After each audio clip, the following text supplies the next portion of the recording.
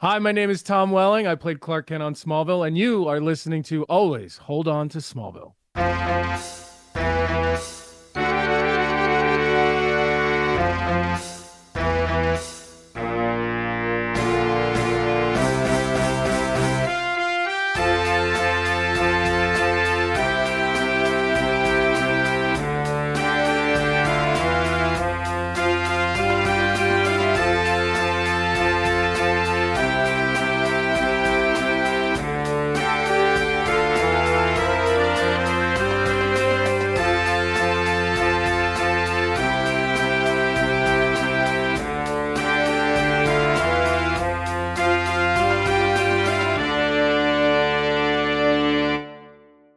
Welcome to Always On to Smallville. In this podcast, we talk about each and every episode of the Young Superman show.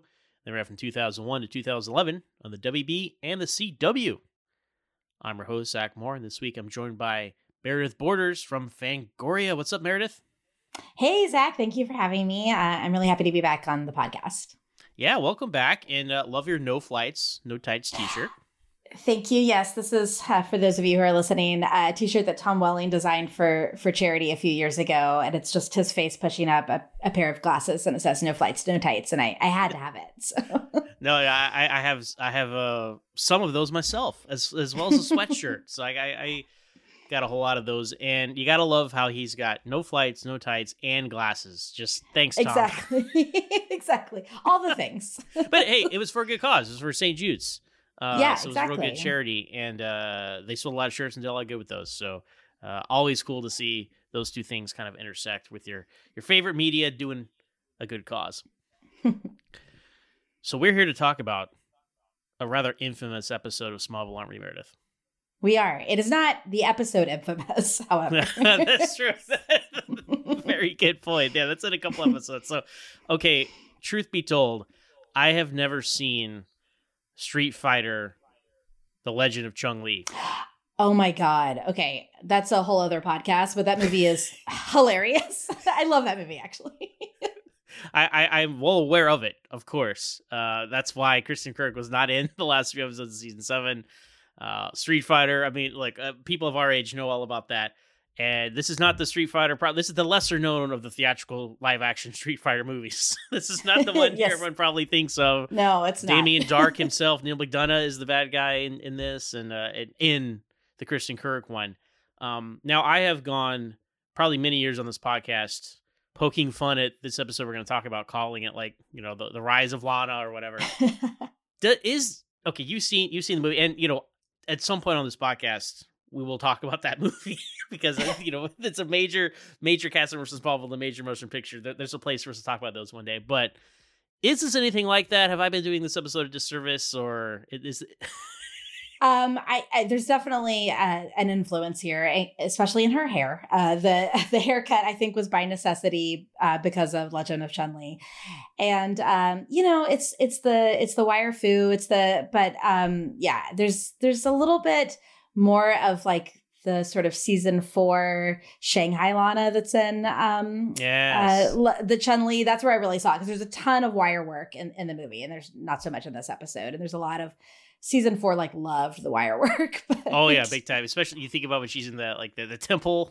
Oh yeah, exactly. This is all very, very, very much Chun-Li. Like, you could tell that they watched that episode and they were like, okay, we have to make this movie. So. Fair enough. So this might not be the movie plot of an episode I've always been joking about all these years, is what you're telling me. No, you have to watch the movie. I'm like dying for you to see it. I'm so curious what you'll think about it.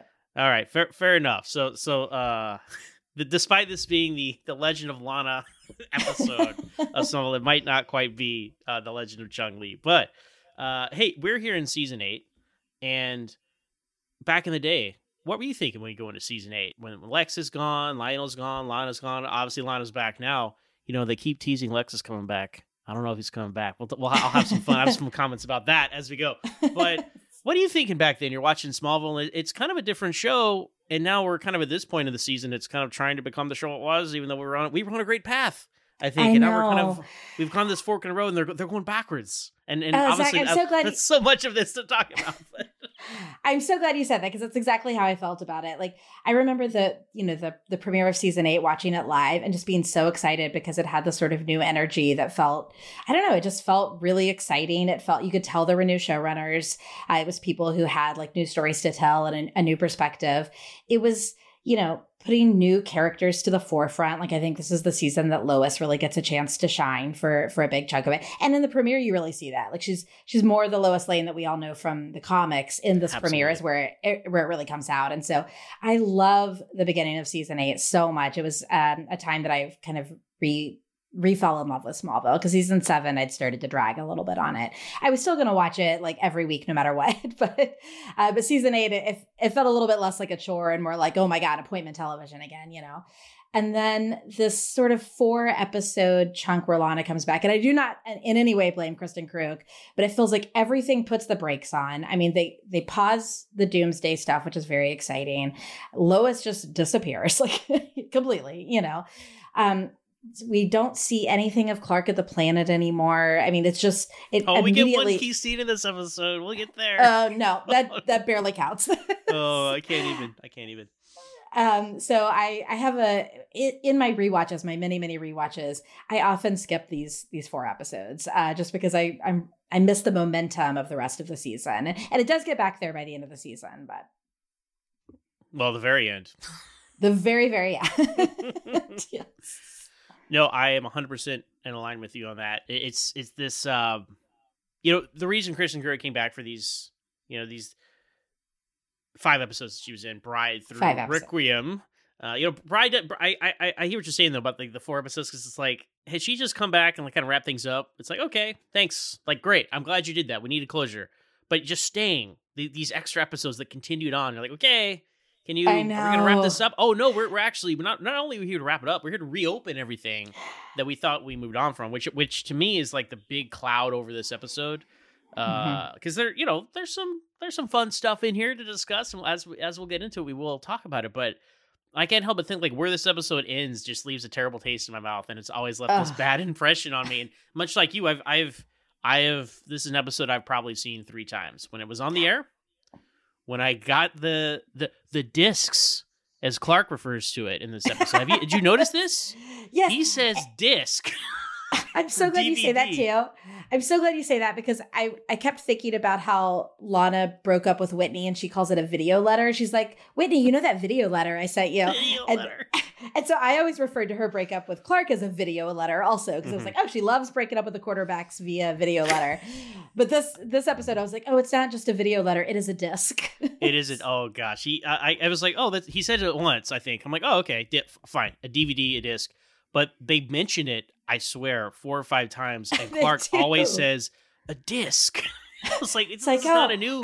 He's like a boomer trying to figure out new technology. Like, what is this disc you have here? I'm like, come on, Clark. You know what a DVD is, man. No, and this would be the 3rd time I watch it ever in my life for this discussion because it's like this again. Like season 8, the first half, really enjoyed it. Reinvigorated my love as well. It's a perfect way to put it. I'll revisit some of those episodes sometimes, Bride, Prey, Identity, right? I mean, these are all really good episodes. And then, you get here and you're like, man, I'm just gonna skip these because they just derail everything. I mean, main characters are gone, right? There's not that I'm not the biggest Henry James Olsen fan in the world, right? But he's gone for like 5 episodes. He's not here now. Lois Lane gone. Davis, obviously, there's just this enormous, weird gap in the Davis plot line because it's the entire first part of season 8 is about nothing else, and then no one even mentions him for several seasons. It's almost like they should have left him in his little chrysalis there. Exactly. And maybe, and my hot take was like, you know what? Hello, Sam Witwer. Davis Bloom was a tragic character. Don't bring him back anymore. He's just a monster now the second half of the season. I know it's kind of unstateable. I've said that many times, but it's like you've kind of played that character out. And as we see when he comes back. Exactly. Well, I think that's a little bit also what's weird about it is that had there been this sort of organic growth of that character from the sort of charming, EMT from the beginning into full-blown Doomsday. But we have this huge chunk in the middle where he's not there at all. And then he comes back as full Doomsday. It's very jarring. Yes. Oh, man. But hey, Tess is back. Tess is a new character for season 8, and what are your thoughts on her interjecting her into the story here? I loved Tess right off the bat. Like I remember watching, the premiere and being Odyssey, right, is the season 8 premiere, just being very intrigued by this character and thinking that it's a really cool move to have a sort of Lex stand-in, be a woman, be sort of a nod to Mercy, I loved her relationship with Oliver. I think that those two actors have phenomenal, like, sort of love-hate chemistry. I don't know what your feelings are about the deleted scenes of season 8, but there was so much of her like wanting to seduce Clark that thank God they cut out. Thank you for bringing that up. I thought that was a very odd play. I remember when like the casting sheets came out for this character, there was discussion of like, oh, when she has her eye on Clark romantically, like there was an idea. Like, and to their credit, they quickly saw that, like, you know what, that's weird. Let's not do that. But you're absolutely right. It's specifically in must be in the second episode of the season when she rides up on a horse. Oh my God, it just does not work. And it's like, I mean, I feel it. I think she has great chemistry with everybody. Cassidy Freeman, she's fantastic. But I'm like, I'm glad we didn't go there. Like, just don't go there, especially because it is a big Lex's sister. Exactly. And because the issue of it so much is that she is this sort of like Lex character, and it's sort of like, for a little bit, they tried to play with, what if Lex and Clark did fall in love? And it's like, no. That's a different, that's a totally different show. Yeah, that's Supergirl, actually. Exactly. Exactly. And this is really the last episode. This whole arc, well, a part of it is actually kind of repositioning Tess. And we see in this episode, more than any other at this point, she's an ally now. She has her own shady stuff, clearly. But this is the beginning of her, like, okay, she's not just Lex 2.0. She's got her own stuff going on. Maybe she's going to work with the good guys. And she still has, I mean, she's still out for her own purposes, as we see in this episode. But she is at least being honest with them. And she's not really 100% adversary that you might thought she'd be when she showed up. So, yeah, definitely. But yeah, let's get into it then. Power. I'm training you to be stronger, more powerful. Fearless. Smallville, all new episode this Thursday at 8, 7 Central.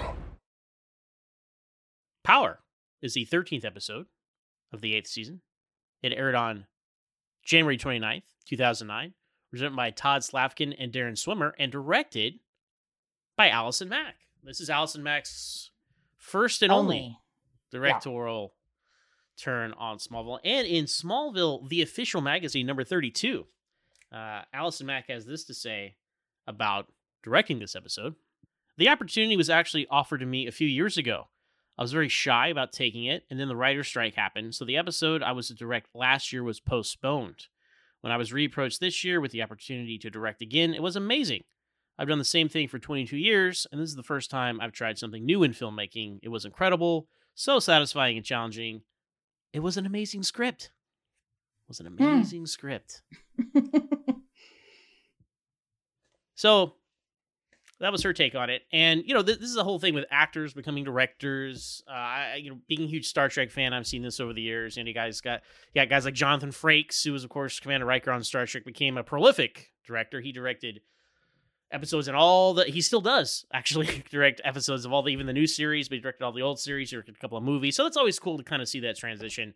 And Michael Rosenbaum directed an episode in season 6. Freak. And of course, Tom Welling himself. Freak. I love Freak. I mean, Tom Welling does a wonderful job directing, but I think that Michael Rosenbaum only doing the one episode and it being Freak. And I think Freak is such a good episode. So I think that's a really good example of it. Yeah. And, closing that closing shot on his eyes, looking right into the camera. Yes. So good. An impression with you, right? And then, of course, Welling, it's interesting that he directed quite a few episodes in Smallville. And he never directed since. And even, you listen to him on Talkville, like, he has a deep understanding of, like, production and all these things. And it's like, man, you should get into more directing. Like, you take the Jonathan Frakes path, Tom. I interviewed him once he was doing a Nicholas Sparks movie. And I of course, showed up on the press, the junket and asked nothing but Smallville questions. I was that guy. And he spoke a lot about wanting to keep doing it and it just being, like, harder to get into than acting. Like he just, he of course produced the cheerleading show. Was it called Hellraisers? Hellcats. Yes. And I think maybe, did he not direct any of those? I think maybe. No, he didn't direct. Okay. He hasn't now directed anything but Smallville. I was surprised too. I was like, well, surely he directed one of those, but no. Exactly. I think he at least just had like a lot of creative input in that one. And then he's tried so many times since. And then there was a pilot that he was putting out to a lot of different networks at the time, a sort of military inspired pirate that he really wanted to do a lot of directing on. And then that just kind of fell apart. So I don't know. Hopefully it's still in his future because he really does have a director's eye. He has such a like thoughtful approach to character, but especially to the technical aspects of it. I mean, I really love his insights on that level because he, I think more than Rosie, who's really, really great at the narrative kind of breakdown. But whenever Tom Welling talks about the technical stuff, I always feel like I learned something new, which is not true of a lot of, these sort of actors who kind of dip their toes into the directing thing. Oh, so much so. It's so refreshing to kind of hear somebody who kind of knows what's going on. And it joking about, we were talking even before we started recording, like them not knowing what the octagonal disc was, very amusing. Right. But that's fine. That's, whatever. Right. But like to have him be, stories that Welling's talking about, like I remember, and he was talking about like, X-ray, like when he had to like burst through a coffin, talking to like the prop guys, like, so you sure this is gonna break, right? And the guy's like, yeah, sure, and it didn't break, and he's like, oh well. But that's so fascinating that he can remember. And I love how transparent, especially Tom is about it. He's like, yeah, you know what, I don't remember much, but the more we watch, the more I do remember, and the more I can say. And then he has these deep, interesting stories, and it's interesting because obviously he kind of been off the grid for so long, not talking about stuff. So these are all just gems of untold stories from the set of Smallville. And he, more than anyone else, he was there all day long, and he has a deep understanding. And that's probably what made him such a good director, is because he was there all the time, seeing how all these, not just the normal, set blocking and all that stuff, but the special effects setups and those sorts of things. So I think a deep sort of curiosity and thirst for knowledge of that aspect of it, far more than the story part. So the story part is that he has no memory of now. Yes. And every time he tries to weigh in, he's like, wait, who is this like Ryan character? And I'm like, come on, man, you don't remember Ryan? You don't remember Ryan? I loves Ryan. But clearly the part that really ignited his passion was the technical part and the behind the scenes part. So it's too bad he's so handsome, because I feel like he would really have a future as a director if he didn't look so good on camera. Yeah, that's what he typecast, right? Exactly. In a certain way. But Alison Mack has some pretty cool directorial flourish this year, I think, as far as the flashback transitions. Those are fun. We'll talk about those because sometimes you can just it's like a flash of light and like it's it. And this one's like, oh, we're gonna use a set and we're gonna do this. I'm like, okay, there's some stuff here. But Meredith, we're playing a game here. I started with season 8 about the ratings. Call it the ratings watch, and I'm gonna give you a couple stats for context, but then ask you what you think this episode got in January of 2009 when it was on the CW. So for context, the season premiere, Odyssey, 4.34 million viewers. And the previous episode, Bulletproof, 3.85 million viewers. So what do you think Power got? Okay. I'm going to say 3.5. I don't feel like there would have been a ton in the next week on Smallville of this episode that would necessarily draw people in. So that's my guess. All right. So you think it went down by I do 0.3 of a point. Okay. It went up by 0.4 of a point, 4.21 million. Okay. Wow. That's like almost premiere level. Good for them. People loved Bulletproof, apparently.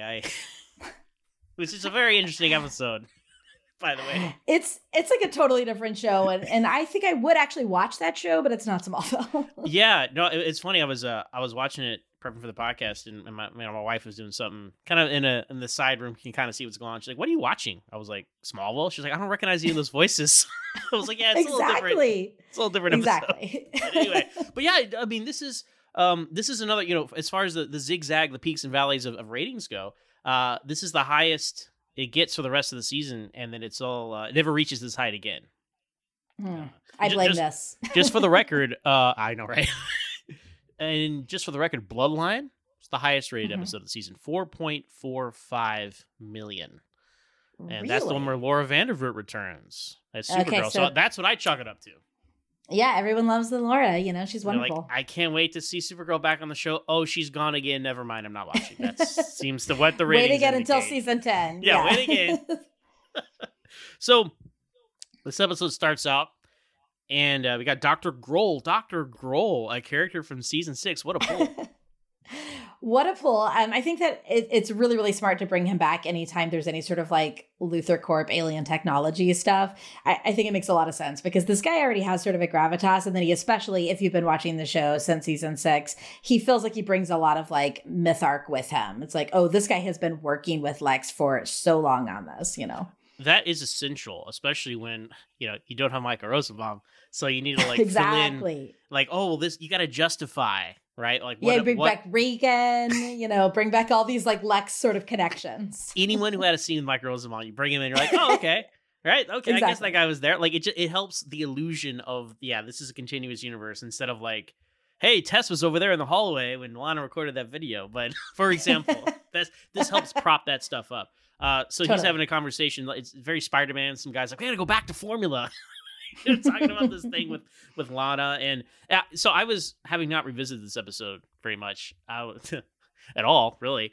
I was like, wait, so is he working for Lana or Lex? Because I can't remember, because he's telling his staff, like, well, this is what Mr. Luthor wants, right? And I'm like, oh, maybe I misremembered. I thought he was working for Lana. That's all revealed as we go. Yeah, that's but good. He was lying to his staff. He was lying to me. I was confused as to I love seeing him and Lana share a scene together because if I'm recalling correctly, and maybe I'm not, but their last scene was her blackmailing him in an elevator in season 6. So it's nice that it was like, an elevator or a limo, but I feel like all those scenes with him are very intense in season 6. Oh yeah, yes. She's like, you have a very nice, you know, home, and I hope that your girls love their private school. It's like, oh, okay, so we're just gonna pretend that whole like horrible blackmailing thing didn't happen, and now they're working together. Great. Like, I'm gonna make the world a better place. Lex is a monster. It's like, oh, okay, sure. Okay. Didn't you threaten my family? Yeah, that's a great point. But you know, it's this reveal basically of someone in this tank, and I think they're trying to make us think it was Lex for a second because they don't really reveal who it is. And then I don't know if they film this in the same place or use the same prop, but you know, they filmed Smallville in Canada, and you know, they filmed X-Men in Canada. And the Luthor Mansion is the X-Mansion in Canada. Right. And I'm like, is this the Weapon X Wolverine tank from the X-Men movies? Because it looks just like it. It also looks, I mean, there are plenty of sort of similar technologies in Smallville that it reminded me of. Like, you know, when Chloe gets her chip in Freak, actually. And then the room itself looks like the room that Davis is sort of entrapped in. So I think it is a Smallville set, but the X-Men similarities are too many to not be noted. Well, and even in X-Men Origins Wolverine, you know, they gave him like a little mouthpiece to breathe. Lana, so we zoom in, it's Lana in this tank, and she's holding her breath. Yeah, she's doing great. I guess we saw the training later that explains it, but I'm like, can we give her an air tank or something, right? But no, her lungs are strong. She's got Phoenix lungs now. She doesn't Phoenix. Okay, I'll have so much to say about the Phoenix. Not really, but just a frustration that they never say Phoenix in this episode. As far as I'm like, you guys know it's not copyrighted. You can say that because they keep because showing their own episode was called Phoenix in like season 3, and they were like, oh, we can't do that. Maybe this would have been small. As the show goes on, like, there's so many titles that they could have used. Like, Phoenix would have been a great title for this episode. But it would have been great. Exactly. I thought that 5 years ago. But it's so strange because there's all these imagery in terms, you gotta rise from the ashes and soar higher, but we can't say Phoenix. So it's very strange. But yeah, so we zoom in and it's Lana underneath this thing. And they start the process and like this water turns to fire and then she screams and then it's like cuts the opening credits. That's a classic opening credit cut right there. Well done. Mm-hmm. So then we cut to the Kent farm, and Chloe just walks in. No, people need to lock their doors. I don't get it. Nobody knocks on this show. It's very frustrating. Yeah, I mean, even if the door's unlocked, you just do a doorbell, a knock, some sort of courtesy there. But Chloe just comes in and here's the video letter, as you described, that Lana left Clark, and he's watching, which is very odd, huh? Yeah, and she's like, okay, why are we torturing ourselves again? I thought we were past this. And all of the audience is like, yes, I thought we were past this. Yeah. How many times do we have to watch this video letter, you know? It's interesting that he's watching it now that she's back. Usually that's something you would watch, like, you know, as sad as it is. He would just kind of watch if she was gone, he was lonely, and he was thinking about her, right? But, like, the fact that she's back and you guys, I don't know, you kissed in the last episode, But Clark explains to Chloe and the audience that it's to remind himself that Lana left for a reason, right? Mm-hmm. And Clark tells Chloe they kissed, and he says it was a mistake, and all this. And I, like, in this entire scene, I'm like, Clark is in the right state of mind. I 100% agree with Clark. He's like, look what happened when Lana left. I got a job. I left the farm. Yes. I've been helping people. I'm like, yes, that's why I love the first half of season 8. And then Chloe's over here being like, oh, no, you can't get over him that fast. Like, Chloe, what are you doing? I just seen your cousin in love with him? What is your problem, Chloe?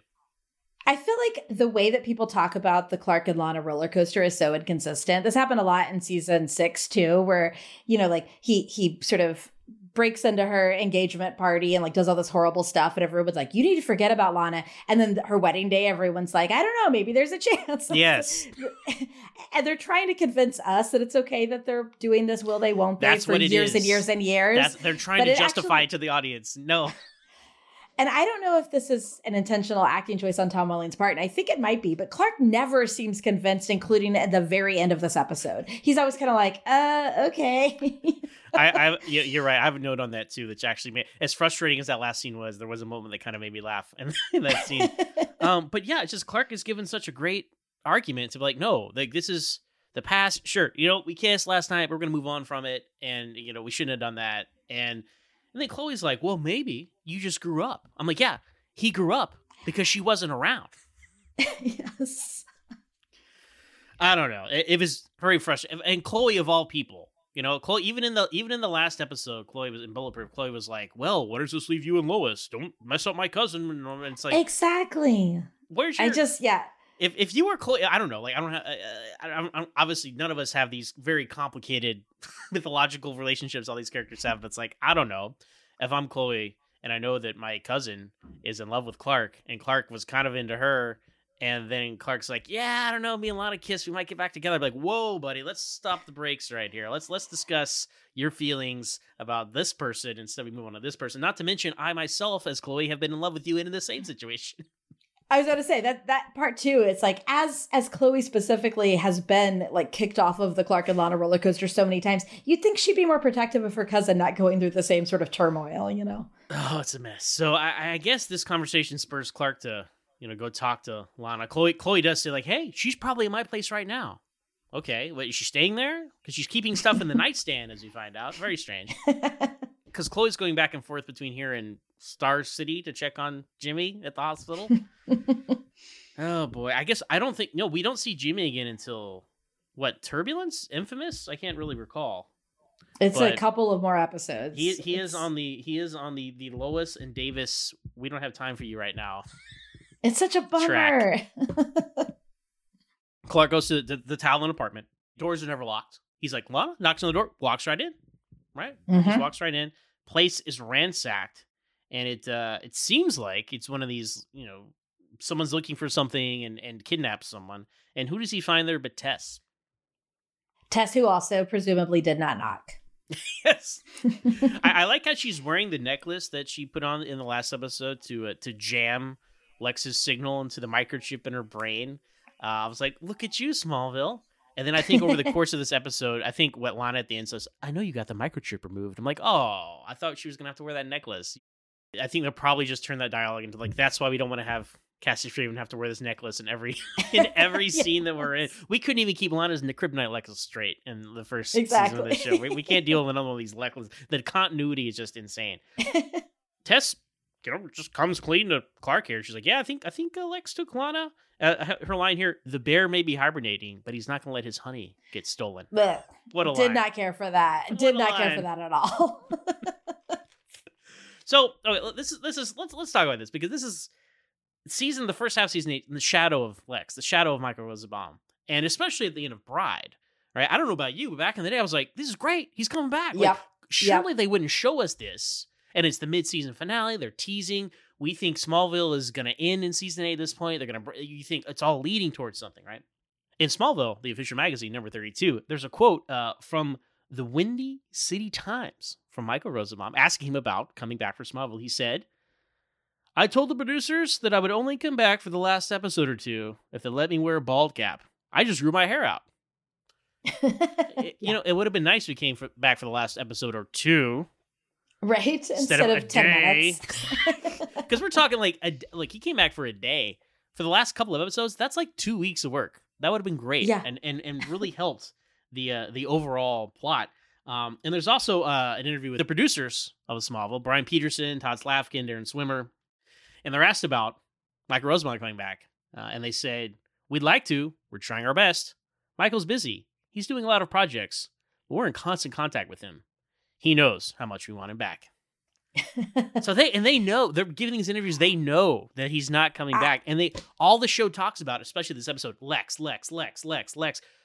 I appreciate they didn't just never mention him ever, because you can't ignore him. But I think they're leaning way too hard into him, knowing that this character may not appear again.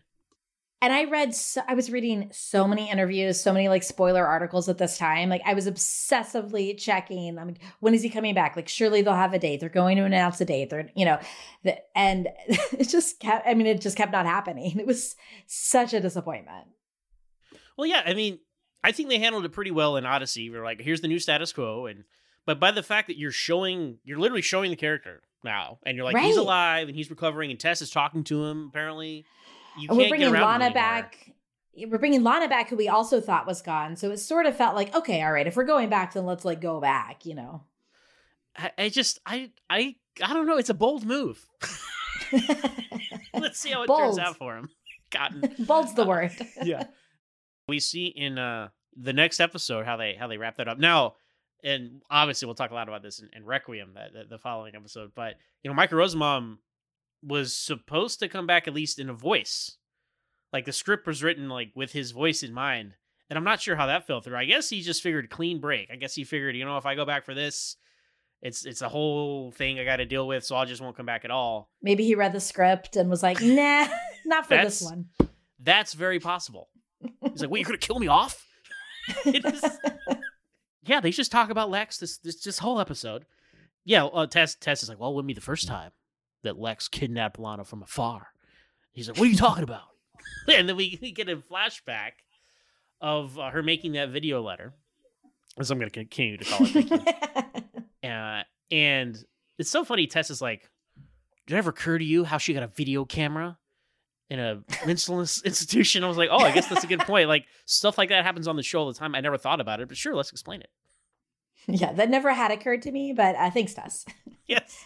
I do agree that I think the transitions from sort of present day to flashback are really interestingly handled here. There's like a nice sort of soft focus kind of, and then the camera shifts and all of a sudden we're watching Lana in present day make the letter. It just sucks that right after she does the recording, the guy's like, you've been in a coma for months, and then he chloroforms her. And I was like, her brain, give her brain a break. Yeah. She doesn't need... What a traumatic, it's seriously a traumatic event. She literally wakes up from this coma, and then presumably immediately these people bust into her room, put a video camera in her face, put a gun in her face, have her tell Clark you're never going to go back. And I don't know if they had a script or what, right? So here's a thought I had. So Clark is at the beginning of the episode, he's watching the disc from Arctic, right? He's watching the same one we saw then. It's like, okay, right? Continuity. But then we cut to this, and I'm like, clearly it's not the same take, and she looks different. Obviously, they filmed this now. They filmed that. She filmed that herself on the set of, the set of Chung-Li. Speaking of right. Chung-Li, right? So that's why it looks that way. It's super close up because there's no set or anything. This, it's a little different. Here's a thought. I'm going to nitpick either way because that's what I do. That's the purpose of looking at these episodes with a magnifying glass to look at them with. Would not have been better to just have him watching this version, so at least the episode was consistent within itself. You know what I'm saying? I know, exactly, because we wouldn't remember. I mean, you and I would, because we rewatch so often, but most of the viewers would not actually remember that it wasn't the exact same video. And you would be like, oh, okay, well, that was months ago, but this is scenes, literally 2 or 3 scenes apart. We're literally seeing the same thing, and it looks different. It's like, guys, I appreciate the continuity, at least, using the same thing. But if you knew you were going to have to recreate it and film it, just have him watch this version. And then 5 minutes apart, it works. Anyway. Yeah, maybe schedule wise though, they needed to film this other scene before they could get whatever. That's a good. We don't know what goes into it. Very true. We'll ask Tom when it comes up and talk. Yes. Do you remember? Did you have the disc already for this? He's like, no, I do not remember. I absolutely do not remember. Absolutely not. So this is it's interesting here because we see Tess come out of the hallway.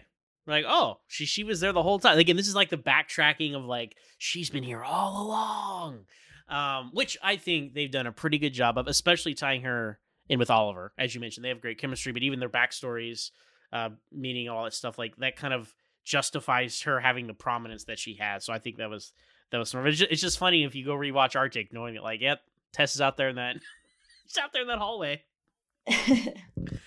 But then we cut back to, okay, this is what's strange. Like, so like we have this flashback and we cut back and then Clark is like, say Tom's like, we cut back and then Clark's like, so that disc was a lie. Yeah, this is when it started to, this is when the disc terminology really started to stick out to me because he can, there's 2 or 3 more times he calls it a disc and it's just call it video, right? Just call it a message. Don't call it a disc.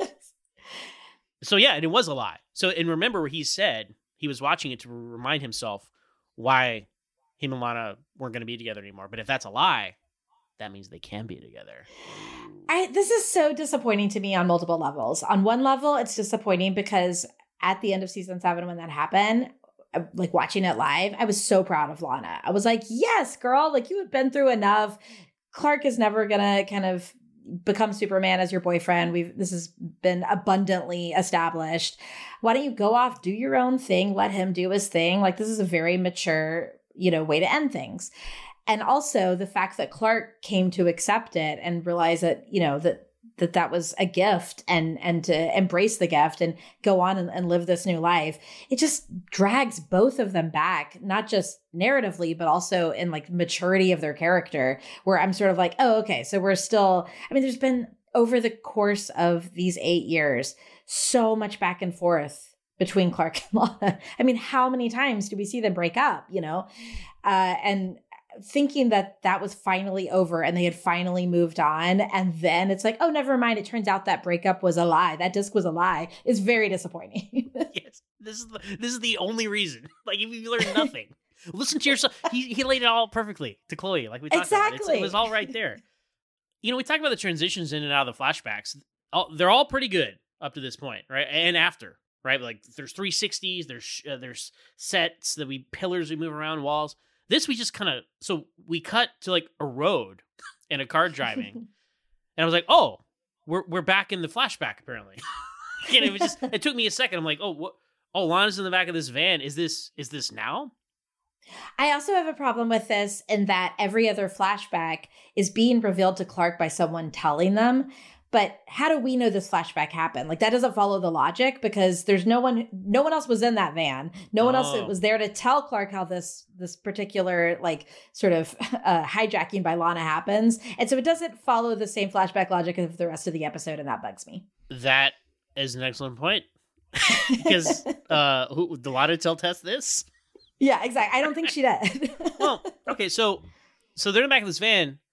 And yeah, that I didn't even think about. I was just confused if this is a flashback because right now we're supposed to think Lana's kidnapped, and then we cut to a van, and she's in the back of it. I'm like, oh, is this now? Yeah, but no, this is the past because there was no visual thing to tell us. But hey, it's security guard George, security guard Mike Dupont. He's been in a lot of episodes. He will be in more.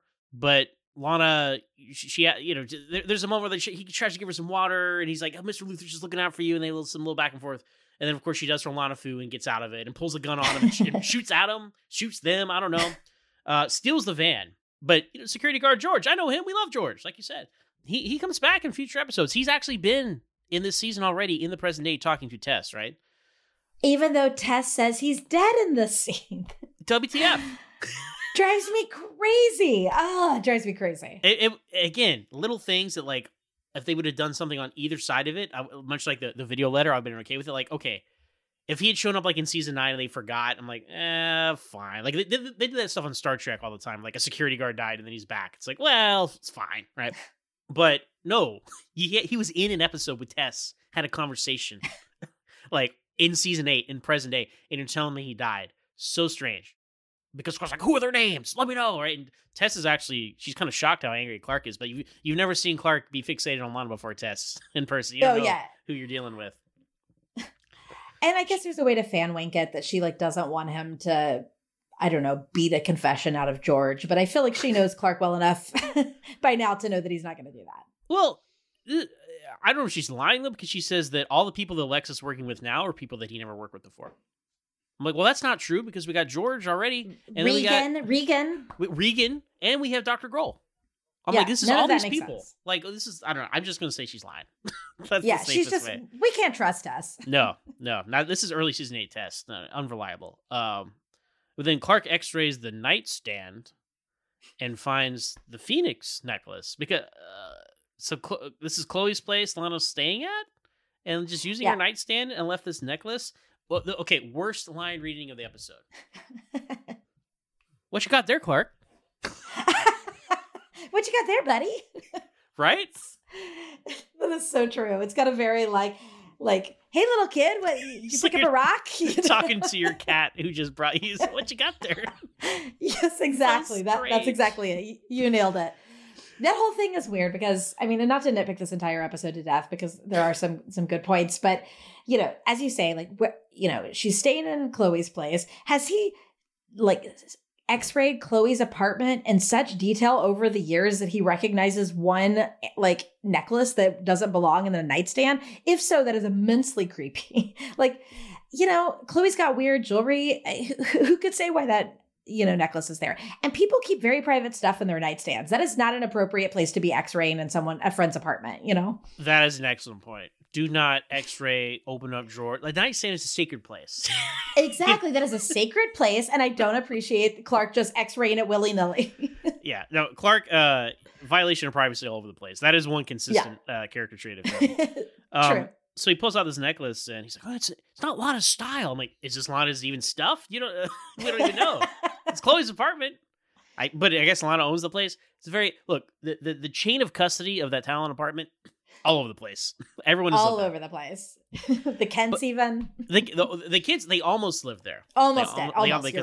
When the farm was going to get foreclosed on, when Clark was in Metropolis in season 3, they were going to move in, which would have meant in Phoenix. That would have been in Phoenix. Yeah. Oh, it's all connected. Whoa, that's fantastic. Look what we just did. It really is all connected. Oh my goodness. So he pulls this out, and Tess is like, "Huh, that's my strategic advisor's necklace." What are you talking about? My strategic advisor. So we come from there to Clark just super speeding into the Luthor mansion, and Rick Flag is there. Rick Flag from Smallville season 10. Okay, so Ted Whitall is the actor's name. He plays Carter Beaufrey this episode. And then he comes back as Rick Flag in 4 episodes of Smallville season 10. I wish there was a line in season 10 like, oh, so my alias was this, but because he's like the same guy. He's an ex-military guy. I don't understand why this is not the same character. I know, and they do that a lot on Smallville. I mean, obviously, there's a sort of like Vancouver acting pool of people who will play, but they're smaller characters usually, and there's more time between them. There's like such a short a period of time between this episode and when he shows up, and it's as a really memorable and similar character. They also do that with Tom O'Pennicott, like he in both versions of his character comes back as like a guy who's risen from the dead. Yeah. But at least there's like 6 years in between those. You know what I mean? Or 5. Like, this is literally a year and a half in between dude playing who might as well have been the same guy with a different name. Bizarre. Yeah, Smallville does the same with Aaron Douglas, right? He was a sheriff deputy in season 1, and he comes back at the end of season 7 as like a private contractor guy. You could even say that was the same guy if you really wanted to. But it's just interesting. I'm like, guys, like, I don't know, very strange. Also, he's in Suicide Squad as a government guy in a scene with that version of Rick Flag. It is so mind-blowing. Whenever I watch the sort of DC movies, the level of just actors from Smallville playing characters, like sort of one-off characters, you know, in smaller scenes characters. With the new versions of those characters. Yes, that also happened with Emil. Both Dr. Hamiltons together. Oh my God, yes, blew my mind.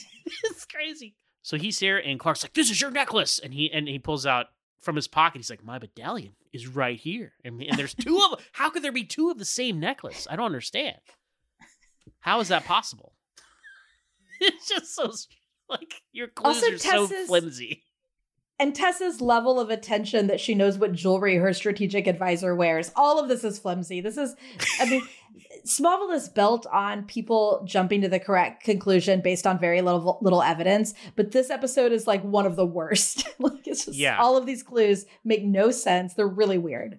Well, Rick Flag here, as I'll continue to call him, he tells Clark, "You must be Clark." Like, oh, okay. And he gave Lana that necklace last spring in Edge City, which is a DC Comics city, so that's cool. Mm-hmm. And then we get this whole, like, you know, I'm doing it with my hands so I can see, but it's like the camera's doing the 360 around around the wall, and we go back in time. He's explaining to Clark, "I don't know how she tracked me down, but she did." Okay.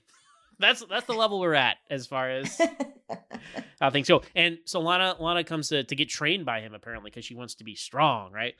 Oh, by the way, I don't want to skip this part because I wanted your opinion on it. After Lana steals that van in the flashback, she pulls up to some gas station, right? And cuts her hair, and it's like a huge moment. And I'm like, what is this saying? I don't understand what it's trying to tell me. It seemed profound. It seemed like it should have been profound, right? Yeah. I'm so glad you bring that up. I believe the moment is supposed to be another sort of Phoenix nod that's not actually spelled out, where it's like, oh, here's her big transformation. She's no longer the old Lana. She's the new Lana. It's like her like platinum blonde wig. Yeah. In season 7, you know. But the part of this that kills me, and this happens a lot in movies and TV shows, was she's like using a straight razor over a gas station sink, and her hair looks so good. Like, it's like, girl, this should actually be your job. Like, if this is what you can do in 5 minutes with a straight razor, you need to be a hairstylist. This is a really good haircut. No, look, it looks great. It's a different look for her. Did we need it explained? No. It's just like, hey, Lana's been gone for a year. She changed her hairstyle. New hair. Yeah. That's fine. But the fact that like made a thing out of it, it was like, okay. And that's fantastic. Yeah, that's dangerous to come with a straight razor like that with that kind of, oh man, it's not easy. Lots of volume and layers. It's in a real dirty gas station bathroom, by the way. Very large, covered in like toilet paper and stuff. Like, it's so gross in there. It's disgusting. All right. Anyway, so that's that, because Lana comes in with her new haircut. That's remind me, and she tells Rick Flag here that he trained Green Berets and Navy SEALs, and you know that's she wants to be trained by him. She wants to be invincible. Okay. And he tells her, "I'm all for girl power, but you're gonna have to go train with somebody else." By the way, episode title said an episode +1 there. They say power many times throughout the episode, but that's the first case of it, I think. And you know, she says a pretty pretentious thing, I think. "Trust me, if you help me, you'll be helping the world." Of a lot of problems I have with this episode, the level of ego Lana brings to her assumption that being superpowered will improve the human condition across the world is astonishing to me, because Clark has had these powers for, at this point, 22 years, and he's still struggling with the level of responsibility that comes with them. And if he makes a choice, is it actually improving things or making it worse? Is he saving the day, or did he start the apocalypse to begin with? You know, he's constantly struggling with that level of responsibility, which is correct. That is what you should do. Just the assumption that like, oh, I'm always going to know the right thing to do. I'm going to have superpowers and I'm going to change the world for the better, in spite kind of a lot of evidence to the contrary every other time she has had superpowers, really upsets me. which to their credit, they bring up in this episode. Like many times, like, oh, the last time Lana had powers, it didn't go too well. You tried to kill Lex, and I'm like, yeah, I'm glad you remembered that, because that's true. And she, not that her getting the powers here makes her go off the rails, but she's doing some shady stuff to get the powers to begin with, I think. I don't think you can talk about this episode without talking about Allison Mack and Nexium, unfortunately, because in general, it's like, you know, there's a lot of other things to talk about with Smallville. You don't have to bring it up every time, but she very, very much drove this episode at a time that she was already involved. And it takes the empowerment of it all. Exactly. Like, I think on the page, this could be a wholesomely empowering arc for Lana, but a lot of the direction is kind of sinister, and it doesn't. And as you say, like on the page, they're bringing up these times in the past that, you know, she got power and she didn't wield it responsibly. And Ted Whittall, Carter Beaufrey, says to her, you know, power's not enough. You have to have maturity. You have to have strength. You have to have wisdom with it. So it's all on the page, but very much so the episode seems to indicate to us that we should be like, yeah, this is great. This is badass when she gets the suit. And then in the featurette behind the director's chair on the Smallville DVD and Blu-ray on the discs. The discs. On the Smallville video letter behind the director's chair, it's a featurette about Allison Mack directing. And she keeps talking about how she was like moved to tears at how empowering it was to see Clark and Lana be equals. And also I'm like, I'm sorry, but they're not equals yet. Again, Clark has been doing this for 22 years. He's been practicing restraint, judgment, responsibility, accountability for 22 years. And she's just like, now we can kiss. That's my motivation for being a superhuman. Like, no, I don't think that's empowering at all. I think it's scary. And I think the fact that Allison Mack thinks it's empowering when the script doesn't necessarily is kind of telling. Oh, so it's insightful into maybe where her mindset was at this point as she's I feel like it is on with NXIVM. Obviously, they hadn't gone to the extremes by the time, but when Small was still going on, NXIVM was still like, it was a kind of out there, but still reasonable as far as I understand the timeline. Okay, if I'm wrong about that, please correct me. Right. But based off, I've watched The Vow, I've listened to podcasts. Obviously, I have a vested interest in all the stuff that's going on with Allison Mack, and so I'm understanding like until it was a couple years kind of after Smallville where things really started to kind of go off the rails. At this point, it's still like just this female empowerment, or just not even just female empowerment. She was part of that kind of subsect of it, but it was that whole thing, right? And yeah, that is very insightful of perhaps what her mindset was, because you're right. I mean, they, as you said on the page, it's like, oh, they're bringing us some good points. You just can't flip a switch and be powerful. You need training, you need time, you need maturity. It's Carter tells her that, right? When Lana's like, because we see her go through a couple things, and he's trying to like, push her, and he's like, what have you've been feeling sorry for yourself your entire life? You gotta, toughen up and that sort of thing. Okay, like, and so we see that, but then she just kind of comes downstairs one day and it's like, okay, I'm ready to go. Yeah, my training's over. I graduate myself. It's like, no. He graduates you. He tells you when you're ready. It's another show of ego on Lana's part where she's like, I don't need you anymore. I need power and you can't give it to me. And it's like, that is not something that a superhero says. That's not what the good guy says. That's what the like eventual villain says. Yeah, this is a villain origin story. Yeah, this is a villain arc, My gosh. No, that's awesome because, obviously Allison Mack just directed it. She didn't write it. But through so much of the presentation and the adaptation of the script, you can imply and infer certain themes and reinforce certain things. And no, I see what you're saying there. And because something did feel, I didn't know exactly like how to put my finger on it. But I was like, something felt a little off about their journey here. And then ultimately, just big picture wise, the message, I don't really agree with you. Even them being equals, I'm like, they don't have to. It implies that you have to be like superpowered for them to be equals too. I'm like, no, like Lois. I feel like Lois and Clark are equals, but they're not the same. Absolutely. Oh my God, that is such a good point, because equality doesn't mean you can both throw a tractor trailer over your head. Like, equality is you respect each other, you listen to each other, you trust each other. I mean, Lois and Clark are absolutely equals. And she didn't, and this whole thing, and I actually love when Carter Beaufry says, I'm not training you to be someone else, I'm training you to be Lana Lang. Mm-hmm. And what Lana wants is to become strong enough to wear a suit made by her ex-husband so she can have the same powers as her ex-boyfriend. That is not equality. That is truly imitation. Like, she's seeking imitation. She's not seeking actual equality. Well, when you put it that way, you break it down like that, it's pretty concerning. Yeah, because there's a moment she's like, well, I know a guy who could do that. He's like, don't worry about that guy. I need you to be the best version of you. I'm like, that's a good, like, he has some good mentor insight here. I really like Carter Beaufry, and I honestly would have watched like a little spinoff about, Lana training for Carter Beaufry and becoming a different type of hero. But then instead she's just like, okay, I'm going to put on a suit and be just like Clark. It's like, oh, no. That's not. Yeah, it's almost like the Green Arrow episode to a point.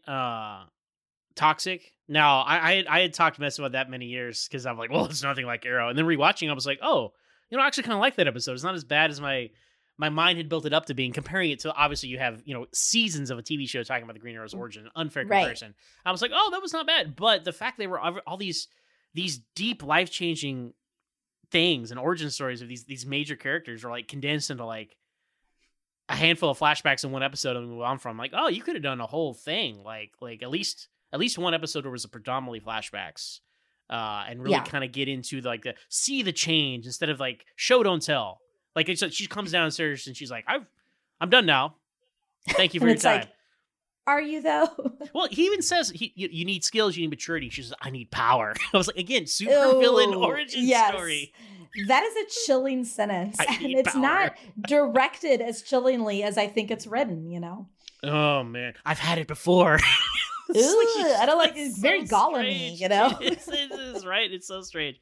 She does learn to let go of Clark in this, apparently, because this is what Carter tells her. Like, I'm gonna call him Carter now because I'm gonna treat him with respect. You make good points about how good he is. I'm not gonna call him Red Flag Gamer. I'm gonna call him Carter. But he's like, what's his name? You know, what do you're holding on to someone or something? What is it? And she has to let it go. And yeah, okay. So I mean, apparently she let Clark go, but she immediately forgets all that. By the way, when she comes back, right? Because we're building towards that. This is how she got over all this. And then again, the episode undoes all that at the end. Very strange. Like this is a good core here in the center.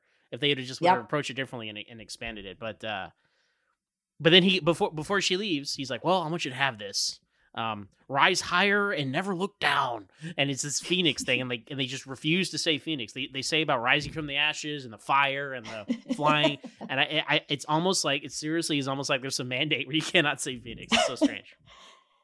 Yeah, maybe they did say it and then they cut it out because they were like, this might be confusing because of our episode Phoenix. So we're just going to remove every overt reference, but leave all the the subtext. They don't seem to be concerned about repeating themselves and other things, but you might be right. That's true. But then we cut, but then it's even this is kind of messy because we cut back to the present, and then Carter goes on to explain like, oh yeah, so I went looking for her and I found her in Metropolis, and she was looking about into Luthor Corp. And so I decided to join her cause and get a job with Tess Mercer and then feed her information from these. Like, I'm like, where's that flashback? Like, it's like, right? That's even more interesting than what we just that saw. That sounds so interesting. Like, how does Carter Beaufrey pull one over on Tess Mercer and like get into her good graces and become her strategic advisor, which is like very high cabinet position while he's actually secretly working for Lana? Fascinating. Would love an episode about that. Yeah, like that should have been the episode. Like the Lana flashback episode should have been like all of that.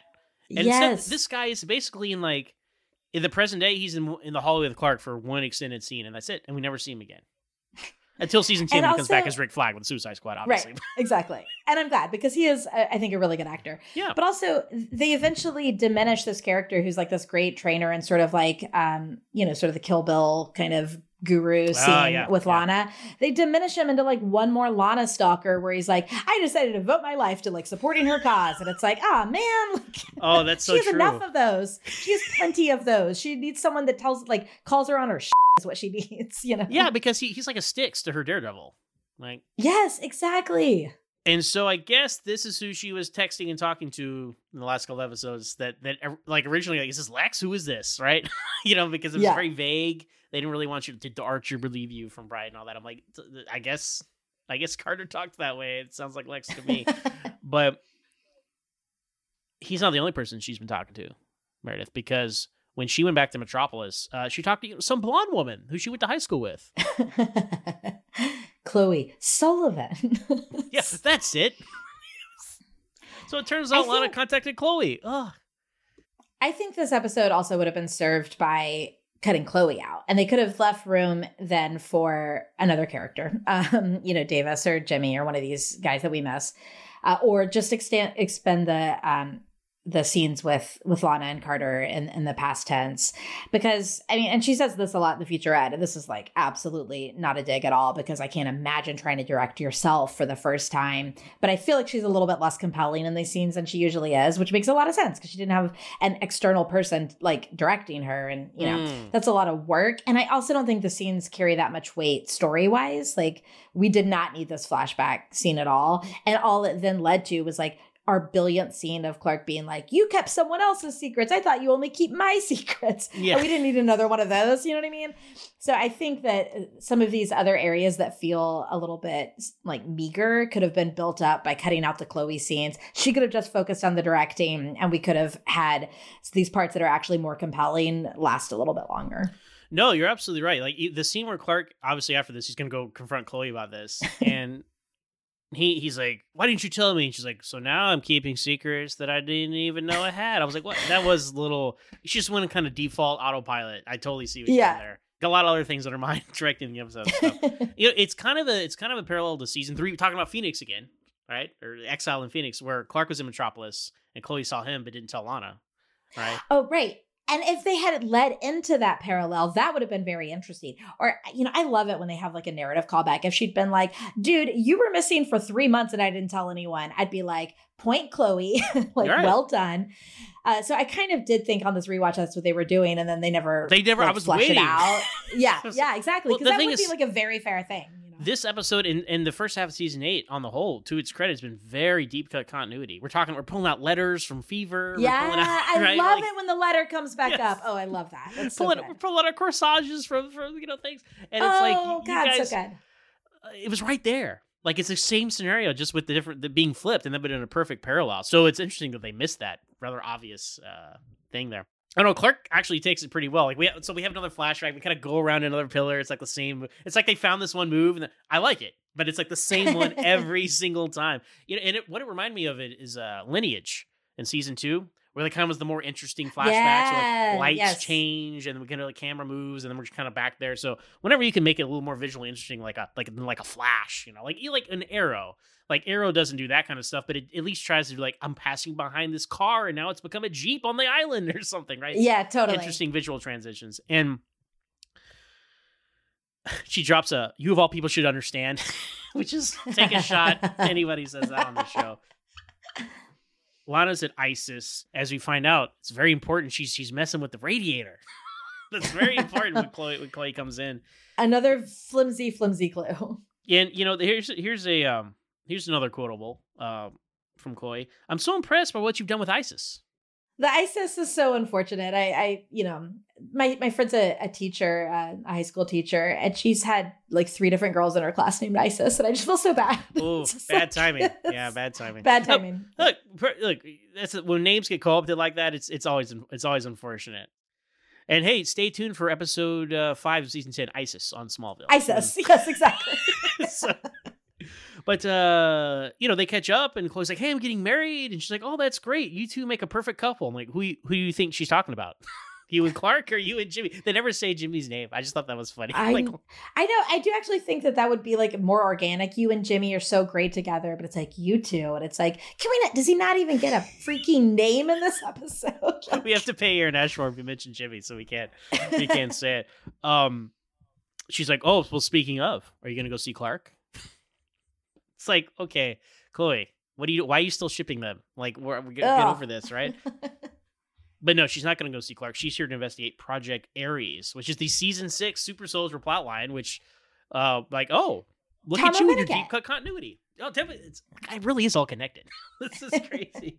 But no, I'm glad they brought this back up, because that's a plot. I was so excited to see the Justice League fight the Super Soldiers at the end of that season, and then they didn't do that at all. They just did Bizarro, as we talked about at the beginning of season 7. So that's what she's looking into, super soldiers with alien DNA. She, I guess, wants it for herself, it seems. She wants power. That's what she's after, as we know. And makes Chloe promise not to tell Clark that she was there, as a good friend does. But, I don't know, I think Clark takes this pretty well. I would have been more upset. Like, you would think he would be more upset about knowing that the love of his life was here and gone, and his best friend, who they trust, didn't tell him, like, regardless, because then he's like, now she's in trouble because you didn't tell me, because it's her fault, so whatever. She asked Clark about Tess. She's like, well, how did you find this stuff out? He's like, Tess, and then he calls it a disc again. He's like, the disc was a lie of her goodbye letter, her video letter. So this is a bunch of characters finding out that other characters are like friends and connected now. Because earlier, like, Clark asked Tess, like, when did you and Lana become such good friends? She's like, oh, and she showed me how much of a monster Lex was. And this is like, Chloe's like, since when are we cool with Tess? Like, what is this about, right? So Clark mentions that, last time Lana got powers, she went to go get revenge on Lex, and that's probably what she's about to do. A couple other things that were happening through here. We saw another phase of the Prometheus suit. It's like the nanites are going to go on into her skin. So, in the last episode and in this one, I think we see those visuals of they call it Prometheus, right? This is what Lex Luthor does, these mythological terminologies, but we see like a power suit, like the comics. I'm like, oh, cool, Lex Luthor in the power suit. That was version 1. Version 2 is all this like skin stuff, which is like a very CW-fication of a Lex Luthor power suit. Oh yeah, you got it. It's just on your skin. It just looks like Christian Krug. Yeah.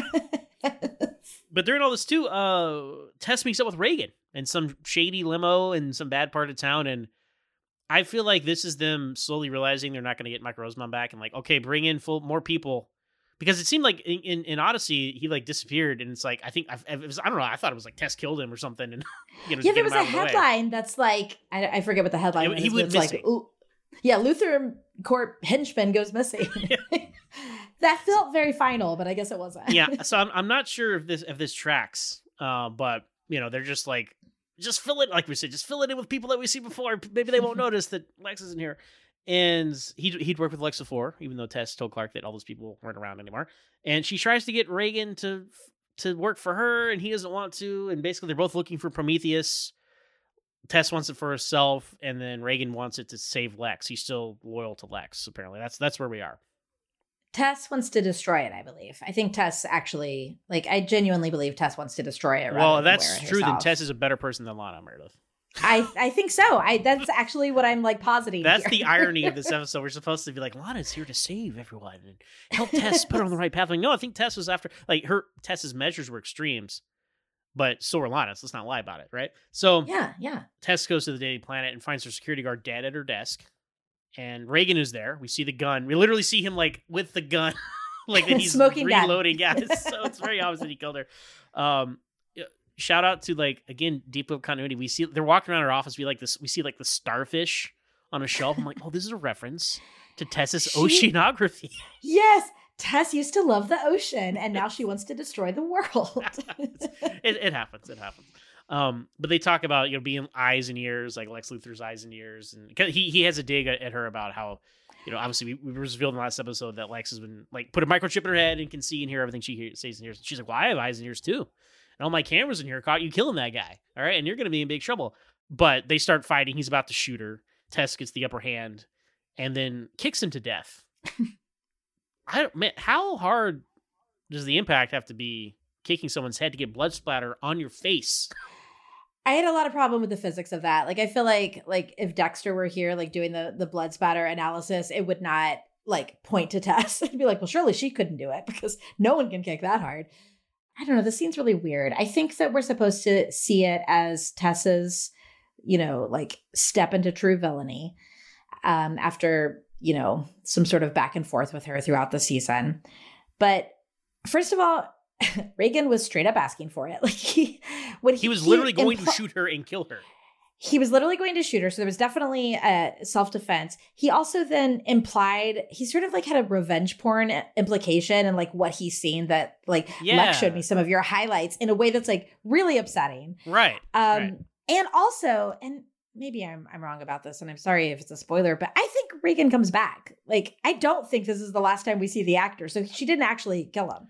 I had this thought as well. We see him in Doomsday on a video where he's talking about the orb and all this stuff to kind of set up the Kandor stuff.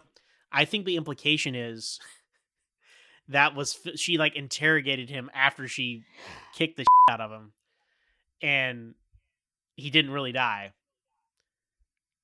But he probably died shortly thereafter from his wounds. But the implication is after this, she put him in a chair, put a camera in front of him, and they're watching. So I don't know who it is. Tess, Oliver, someone is watching that video in the season finale, and that's why we see him again.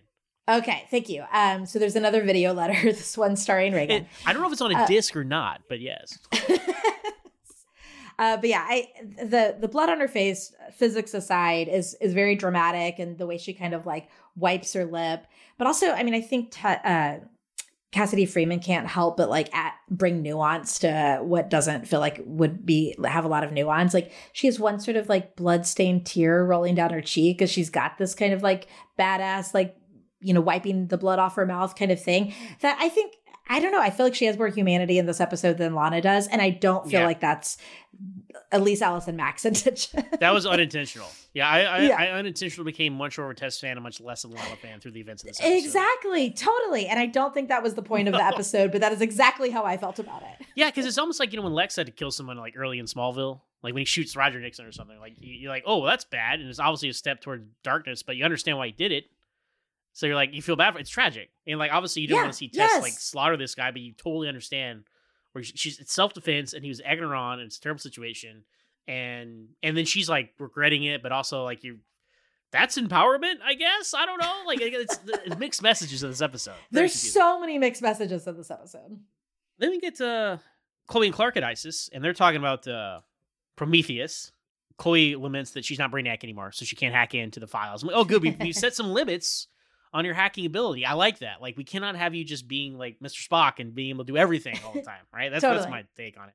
But by the way, what did you like more? Chloe being a meteor freak, or because you like the episode Freak so much, Chloe being a meteor freak or Chloe being Brainiac? I prefer Meteor Freak Chloe. I'm also glad that there was a limit to that. Like, I thought it was really well done in that, like, it hurts her every time she does it. So she can't just constantly be saving people. You know what I mean? Like, I like abilities with boundaries around them instead of Clark, because Clark's the one who's supposed to only have, like, kryptonite, you know? The Brainiac stuff, it's like, she's already brilliant. Like, how much more brilliant do we need to make her? Like, she's a very brilliant character who's really good at hacking well before she was, like, part robot brain. Interesting. See, I found the opposite, because I think the Freak of the Week always seemed like a big retcon.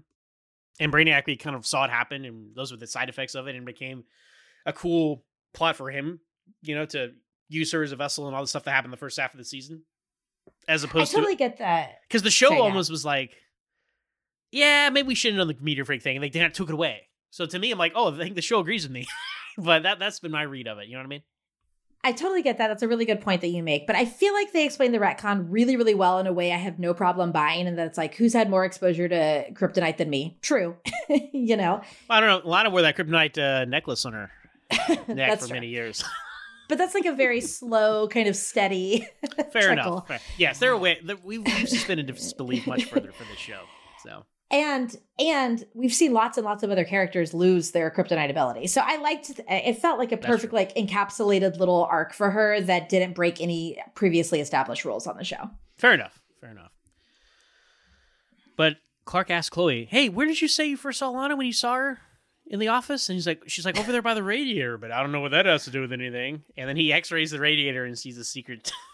so bad. Secret shelf. So if you asked bad. me where I first saw someone in a room like a year ago, I'm like, I don't know. And also, I wouldn't ask you that because I wouldn't assume that meant that person was hiding something right before you saw them. You know, why couldn't he just scan the freaking room? Like he did the apartment earlier. Exactly. That would have been a totally appropriate time to do that. Yeah, the wall by a window, look in that. Fine, but not the nightstand. Not the nightstand. X-ray etiquette, exactly. Clark. Come on, you've been doing this for a while. You should know better. But he opens up this safe and it's got this hard drive in it.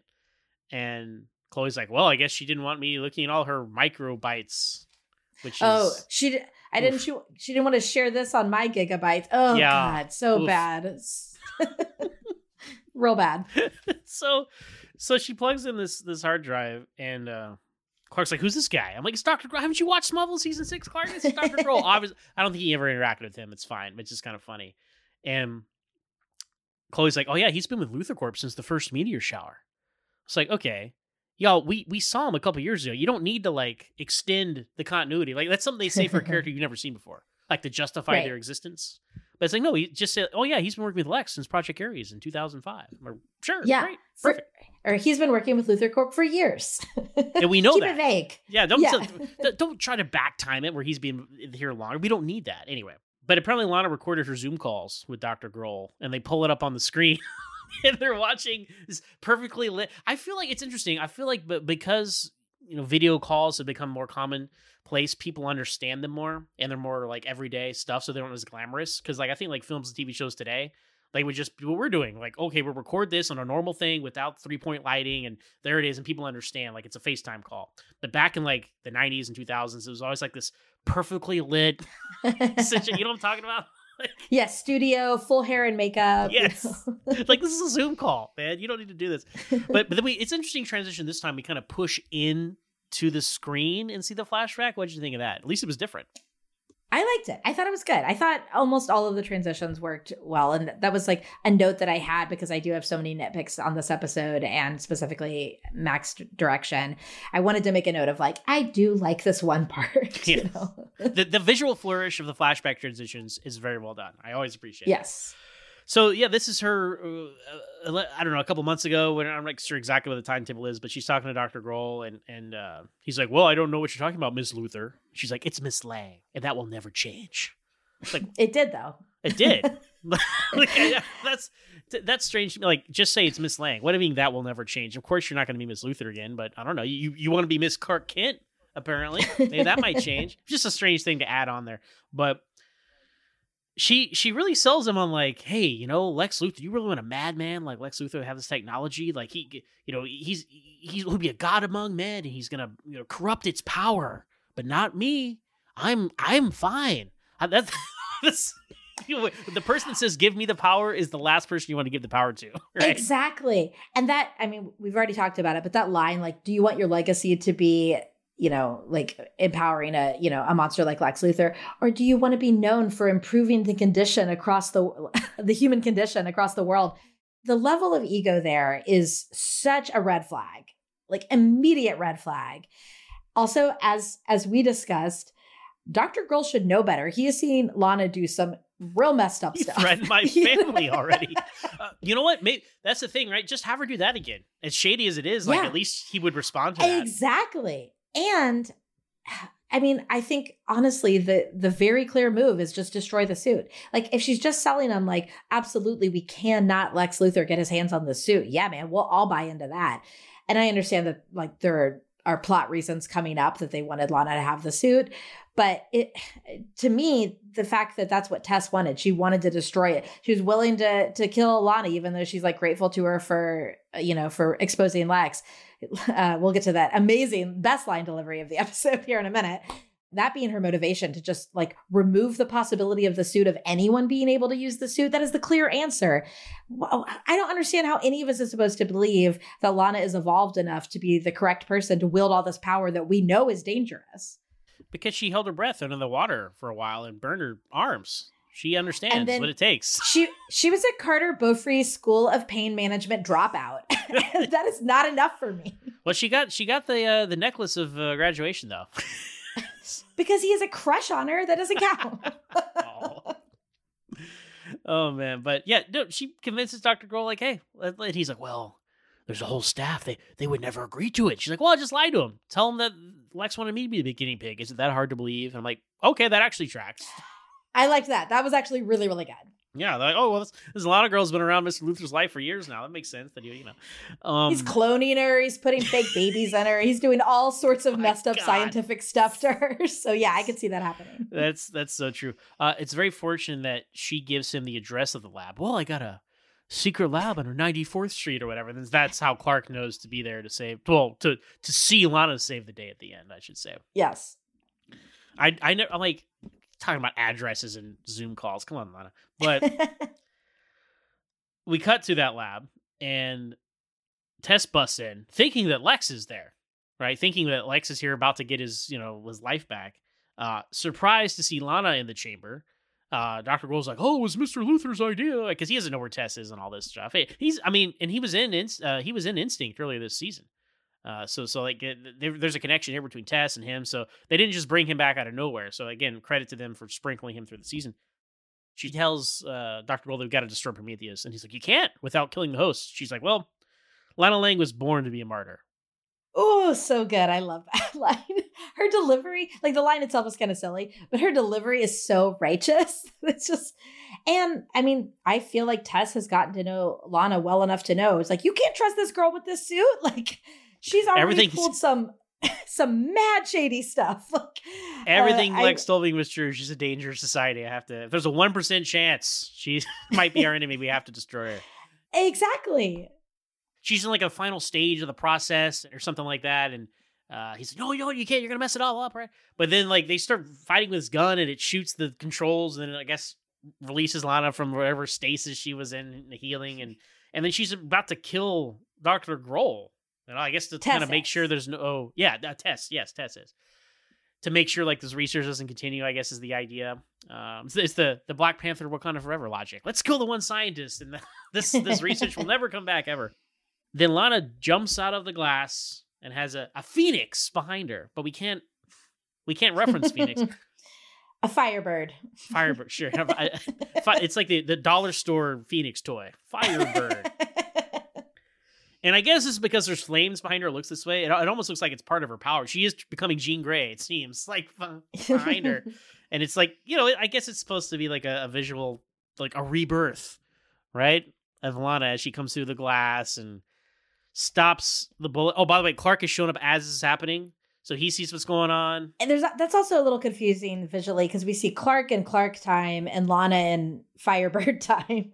And so there's just like a lot happening visually in the scene and it doesn't all necessarily mesh. She does what Clark would do in that situation. She stops the bullet, she pushes Tess, and then they do the whole like nod and smile at each other at super speed.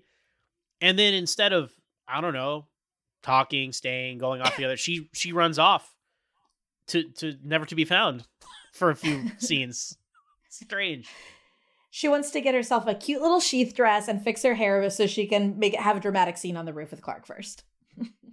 But hey, that's a series wrap for Dr. Grohl. It's a series wrap for the actor Bill Mondi. He had been in 5 episodes, 4 of which is Dr. Grohl, 1 of which in Nicodemus. He's the guy at the beginning of Nicodemus who steals the flower. Oh my God, from the yes, car I crash. forgot about that. Yeah, Yes. exactly like we're talking about, recasting characters. But having enough time in between that even like those of us who watch it a lot don't necessarily remember the way we will with Carter Beaufry. That's 5 seasons apart. It's 5, and also he was like a crazed guy in a truck or whatever he was in for like 30 seconds. Yeah, didn't have glasses. Like this guy's a very reserved, quiet side. I'm an academic guy. Like, okay, that's how you do it. Anyway, just wanted to point that out because it really is, everything we're talking about here really is all connected. It's funny. So there is one deleted scene of this episode, and I believe this is where it would have taken place. It was Clark and Chloe at the Talon apartment. I would say Chloe's or Lana's. I don't know whose apartment it is anymore, but they're at the Talon apartment. Oh yeah, right. And I got off the phone with Grohl, and Clark's like, she could be anywhere right now with her speed, and it was kind of a redundant scene. I understand why they cut it. Did you watch the scene? Yeah, I watched it. It was fine. Also, it did call into question that I realized I don't understand why Lana's apartment was trash then. Do they ever explain that? Because when they're in the apartment, it's still trash for this deleted scene. And that's what brought it to mind. I was like, has no one cleaned the apartment yet? And then also, who trashed it? Right, because the whole reveal is like Lana wasn't kidnapped. She volunteered for this procedure. Yeah. I guess Reagan did, looking for Prometheus information. Okay, all right. But you're right, that could have been a little... He looked everywhere, but the bedside table. Even Reagan appreciates the sanctity of the bedside table. Absolutely. It's fantastic. Cut the commercial, we come back. Outside of the lead scene, of course.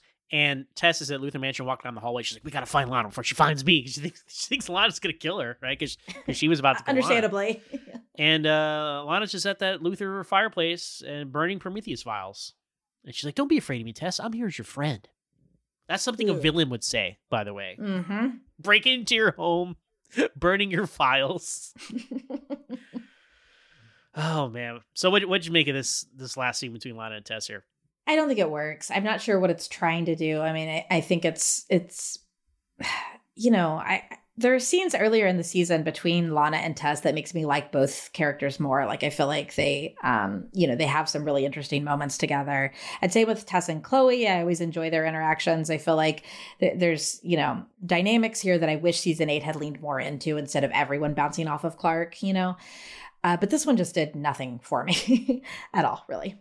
You mentioned character interactions. Lana and Chloe, their only scene so far together really has been that flashback since she came back. That's interesting, right? Right? Because like in Bride, it was like a group thing. And then let's not forget, Chloe had her mind erased by then too. So that she's really kind of not herself then. And then of course in Legion, they don't interact. And then Bulletproof, they don't interact. She's just in that one scene. Well, and story-wise it works because Chloe's off to go see Jimmy. But also, as is Smallville tradition and TV tradition, she was directing this episode. So she was barely in the previous episode. That's kind of how it works. I don't remember if they have any scenes in Requiem. But it's like, are you telling me Lana and Chloe, like these quote unquote sisters, right? Your co-leads of the show friends. For 7 years. There are no scenes. What is with them? Well, they always do this. When like even when there are scenes, they delete them. Like in season 3 and 4, right? Chloe back from the dead. There's a whole scene where she reunites with Lana. Deleted. Oh, we actually, I'm pretty sure talked about this the last time I was on here, because that is like one of the most upsetting deleted scenes for me. I'm like, can we not see her rejoice that her best friend is back? Like, this show is such a bummer half the time. Like, we don't get to see the like joyful reunion. And also they do it with Chloe and Lois. Like, their incredibly close, important relationship just evolves. Yeah, back from the dead. That's probably why we talked about it in Missouri. Yeah, you're probably right. Yeah, actually, I think that is why. Yeah. And we just, throughout the season, they've become less and less close. And in these last few seasons, there's hardly anything with them. I mean, like you say, she doesn't seem to care at all that Clark's like bailing on her cousin. Come on. It's character consistency here. But it's, you just mentioning like kind of like leaning into certain things and these character interactions reminded me like, yeah, I would like to see what Chloe and Lana think about their current situations, based on all their experiences together, especially with Clark. That would, we see Lana find out that Chloe's engaged to Jimmy. We don't see Lana talk. And even, I love actually that scene in, the one right after Bride. Legion, obviously. Yeah. Where Chloe, Lana is so upset to Clark and she's like, Chloe's been through so much and she couldn't even like get through her wedding day without this happening. That was like a really beautiful sentiment. I would have loved to see that shared with Alice and Mac, like with Chloe. Like the women just stopped talking to each other in these later seasons. And it sucks because that's such a strong part of the early part of the show. Yeah. And, we'll get to it on the tally board, but I don't think this one passes the Bechdel test because everything is about Lex or Clark. Literally every other sentence is about these characters. Or Dr. Grull. Yeah, Dr. Grull, right? Milana, she warns Tess about revenge.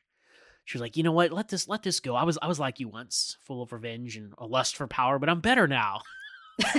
Sure. And I'm actually going to do some good in the world. Which again, I resent the implication that unless you have superpowers, you can do no good in the world.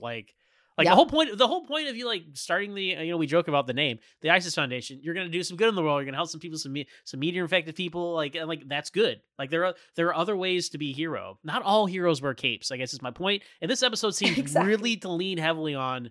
Well, if I don't have superpowers, then what good am I? Right? Then how could I possibly? And how is that empowering? That's the opposite message. Exactly. And I think it's a great thing they do with Chloe's character later is show all of the ways that she can be like of use to the world without being Clark's sidekick and also without giving her superpowers, And this is where Lana mentions like, you got rid of the microchip. So I think this is them like, okay, we're not doing that necklace with Cassie Freeman anymore. So that's mentioned. So this is her supposedly leaving Tess with words of wisdom to turn over a new leaf. By the way, you just murdered someone, cold-blooded in your office. Maybe we should talk about that. I don't know. But that's where we are. But no, it's so interesting as we talk about this. I'm like, yeah, this reaffirms that, like, no, through this episode, Lana is not good and Tess is good. It's not black and white, right? But, like, they're definitely on different trajectories, I think. Tess is all about the end justify the means, but her ends are actually noble, and Lana's ends are all about Lana. Yeah. Well, that is one little part there where she tells Lana, believe me, I didn't know you were in that chamber. She's like, yes, you did, but it's fine. I have super hearing. Yeah, it's just like she was like literally. I would have said the same thing about her Tess. I'm like, did she know I tried to kill her? I'm gonna try to act like she didn't. We'll just see how it goes. But anyway, I think this is Lana and Tess's last scene of the show, if I'm not mistaken. Yep. And Tess takes these words of wisdom for the rest of her time on the show. Thank you, Lana. Leaving a lasting impression. But then we cut to Clark of the Daily Planet. Man, nice to see him in a shirt and tie again. No blue shirt, red jacket this time. Only red shirt, blue jacket. Only the Bizarro outfit this week. But he's there, and I find this very funny. I'll post a screenshot of it too. He's searching the missing persons on Metropolis PD for Lana Lang. It's like no results found. I'm like, dude, what? But it's just it's supposed to show how kind of dejected and aimless he is now that he had Lana back in his life and now she's gone. And actually deleting that deleted scene actually would have helped like understand where they were now. Cause like, we can't find her. Cause now it's just like, okay, she ran off and they haven't talked. Oh, I don't like, there's no context for him looking for her at all at this point. So I guess that's why that scene existed, but still it was superfluous. And then who is this Grant Gabriel stunt double walking in like, hey Kit, what are you doing here? So really like this random guy I've never seen before, never see again, some day player. And it's just like to establish that he's like there really early, apparently. Like, I don't think you needed anyone to come talk to him. It was just so funny. Because they never talked to anyone but Lois, Clark, Jimmy, and occasionally Jeff is the intern, I think is his name. I love Jeff. Yeah, that's it. We don't talk to anyone else here. But Clark hears, meet me on the roof, right, with the super hearing. It's Lana up there. She's up there on the roof of the Daily Planet. And Clark thinking straight here. He's like, hey, you had powers before, and we had them before that didn't end well. Let's talk about this. And she's like, no, I trust Lex's science. Trust the science. Trust Lex Luthor's science of this superhero suit. So this is where we are. That's what this whole conversation is.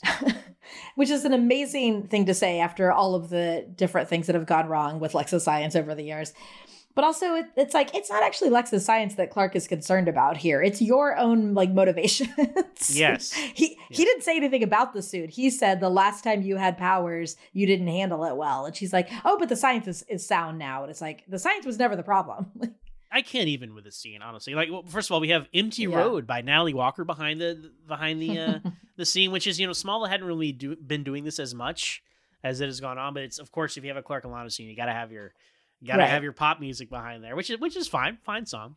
But I can't even with this scene because this is giving Clark Kent and Lana Lang an iconic relationship moment on the roof of the Daily Planet. I'm like, how dare you stand where she stood? This is a Lois Lane thing, not a Lana Lang thing. I feel like this is like for the people that like were like, I hope they change it where Clark ends up with Lana, right? Like this is how they would probably want the series. This would have been the last shot of the series for them. Like, you know what I mean? Like, this is the ultimate goal we've been working toward for 8 years and we've made it. And I feel like that's how it's presented. And I disagree on a fundamental level with just the entire conclusion that these characters come to about their lives here. I completely agree with you. It also just feels incorrect. It does not feel correct to see this very first half of Smallville relationship in this very second half of Smallville location. It just doesn't feel right. And then, there's a reiteration of everything that's driven us crazy about the way Lana talks about the suit here again, where she's like, we can be equals, we can be together. And it's like, that's, again, not the only reason that you two weren't together. Wasn't that you weren't as physically strong as he was. There were a lot of sort of codependent and toxicity problems with your relationship that had nothing to do with the fact that he has powers and you don't. The fact that you think that having powers will fix all of those problems is the actual problem. That just shows you how far off you are.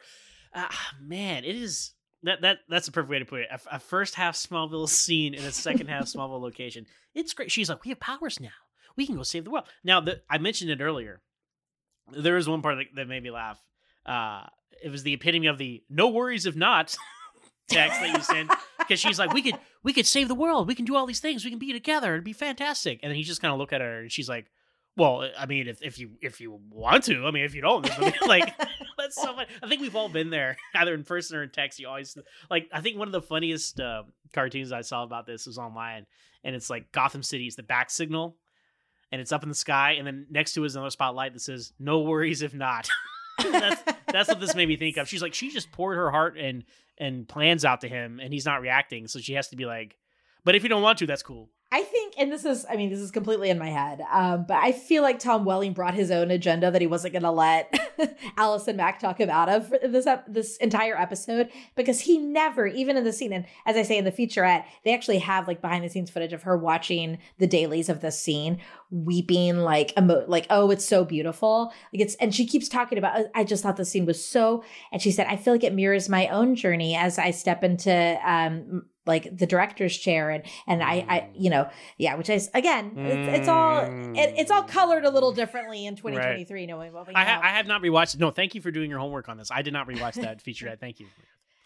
It definitely affected the way I feel about this episode, but I don't think that Tom Welling ever brings any of that, wow, this is wonderful, and empowering, I'm so glad energy to his performance ever. Even in this last scene, even when they kiss, even when she says, no worries if not, and he's like, oh, no, I do. It's all very like, downplayed, nervous, a little bit of anxiety behind his eyes the entire time. And I love that. It's like, to me, the saving grace of the episode, because otherwise it would be like such a just one-off weird journey that doesn't fit in with the rest of the season or with his relationship with Lois. And right. I feel like he has a reluctance that kind of makes it fit into the rest of the season. Yeah. And what really pushes over the edge for me is just the pan out of like the Daily Planet and them, and like this, it's like, y'all, like, what are you doing? Okay, how dare you? Exactly. Exactly. Like it's crazy that they thought this was like fly, no pun intended. But it's like, look, if they're gonna kiss, fine. Like it would have been in the back of my mind. Oh, they're on the roof of the Daily Planet. That's kind of weird. But like the fact that they literally make a point of like the blocking, the framing, the iconography of all that. That is how many comic book covers have you seen of Superman and Lois embracing on the roof of the Daily Planet like that? And you just supplanted her with Lana Lang, and it's like, yikes, y'all! Like we had come so far. And, I know. And then the 1-2 punch of this, and then the end of the next episode, it just really derailed season 8. And then you get back to it when you come back with this Davis, Jimmy, Chloe triangle for the rest. I'm like, oh no! So I'm starting to see now where things kind of went off the rails here.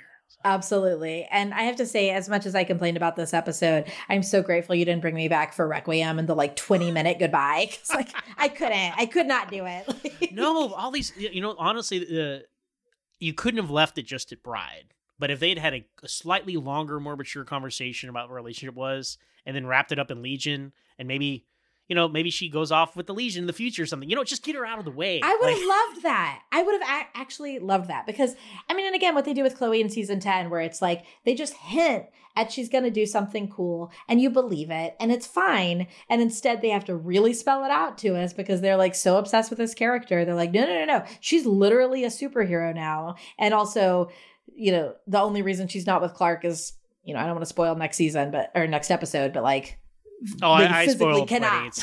Yeah.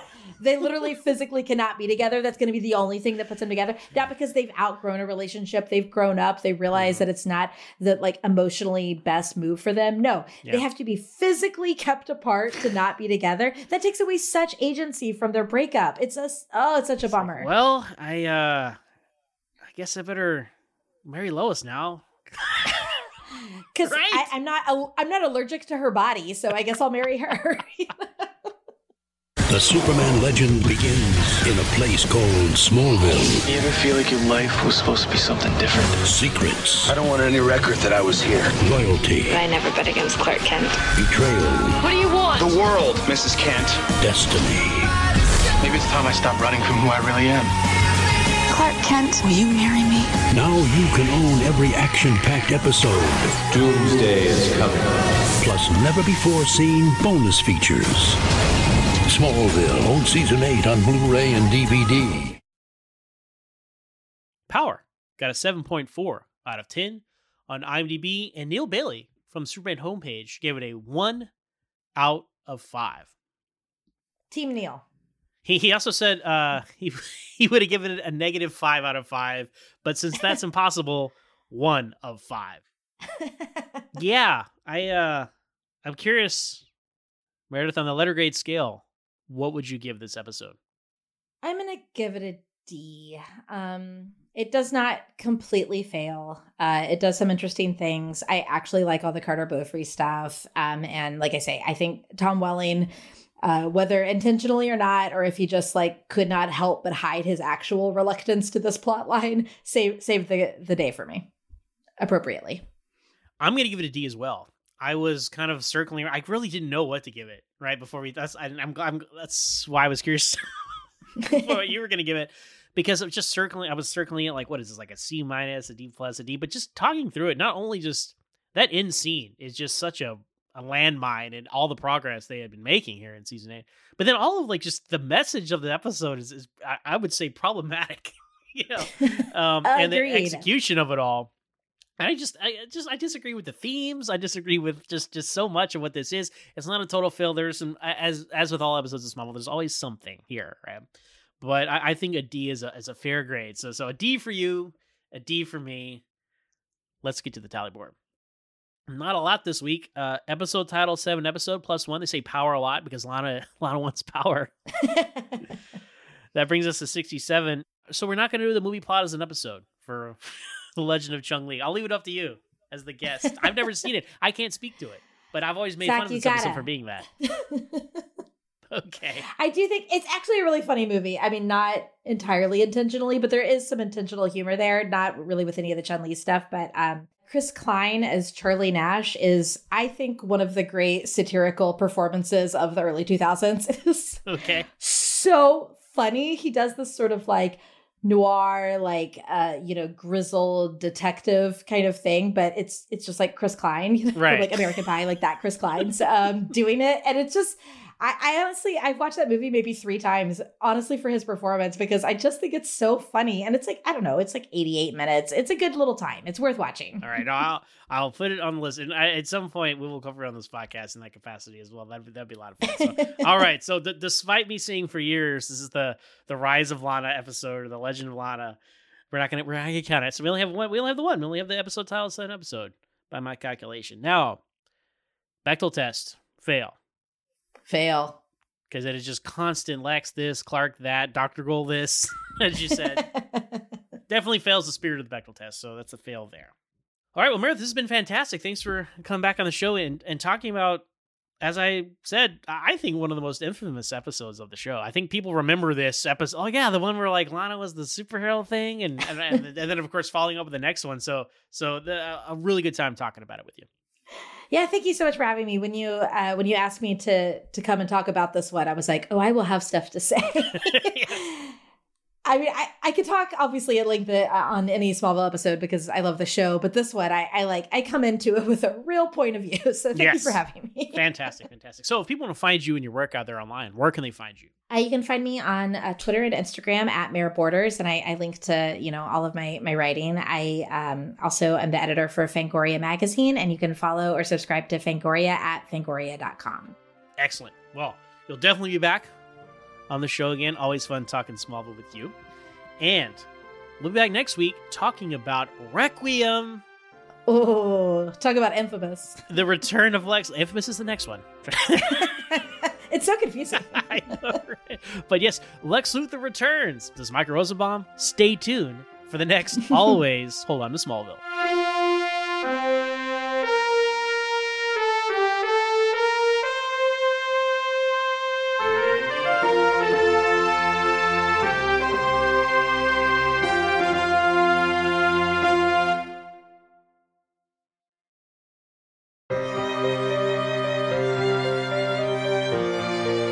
Always Hold On to Smallville is part of the Always Hold On To network of podcasts and brought to you by listeners like you.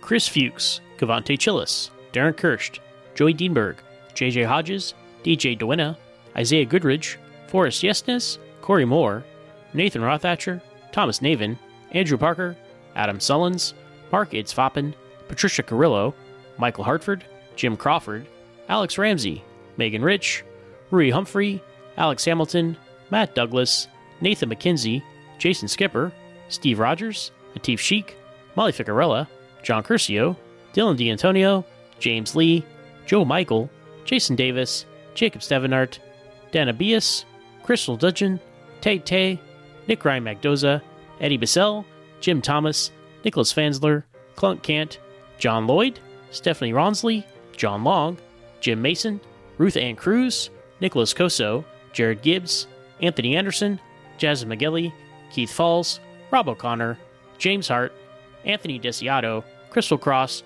Jake C., and John Schweitzer. Thank you so much to all these patrons. And you can become a patron by going to patreon.com/alwaysmallville with 1S. Hope to see you there. Always Hold On to Smallville's theme music is by Lance Laster, and our podcast art is by Tom Gerke. You can follow us on Twitter at alwaysmallville with 1S. You can find us on Facebook at Always Hold On to Smallville, and you can send us an email at alwaysmallville@gmail.com, once again with 1S. Thanks for listening.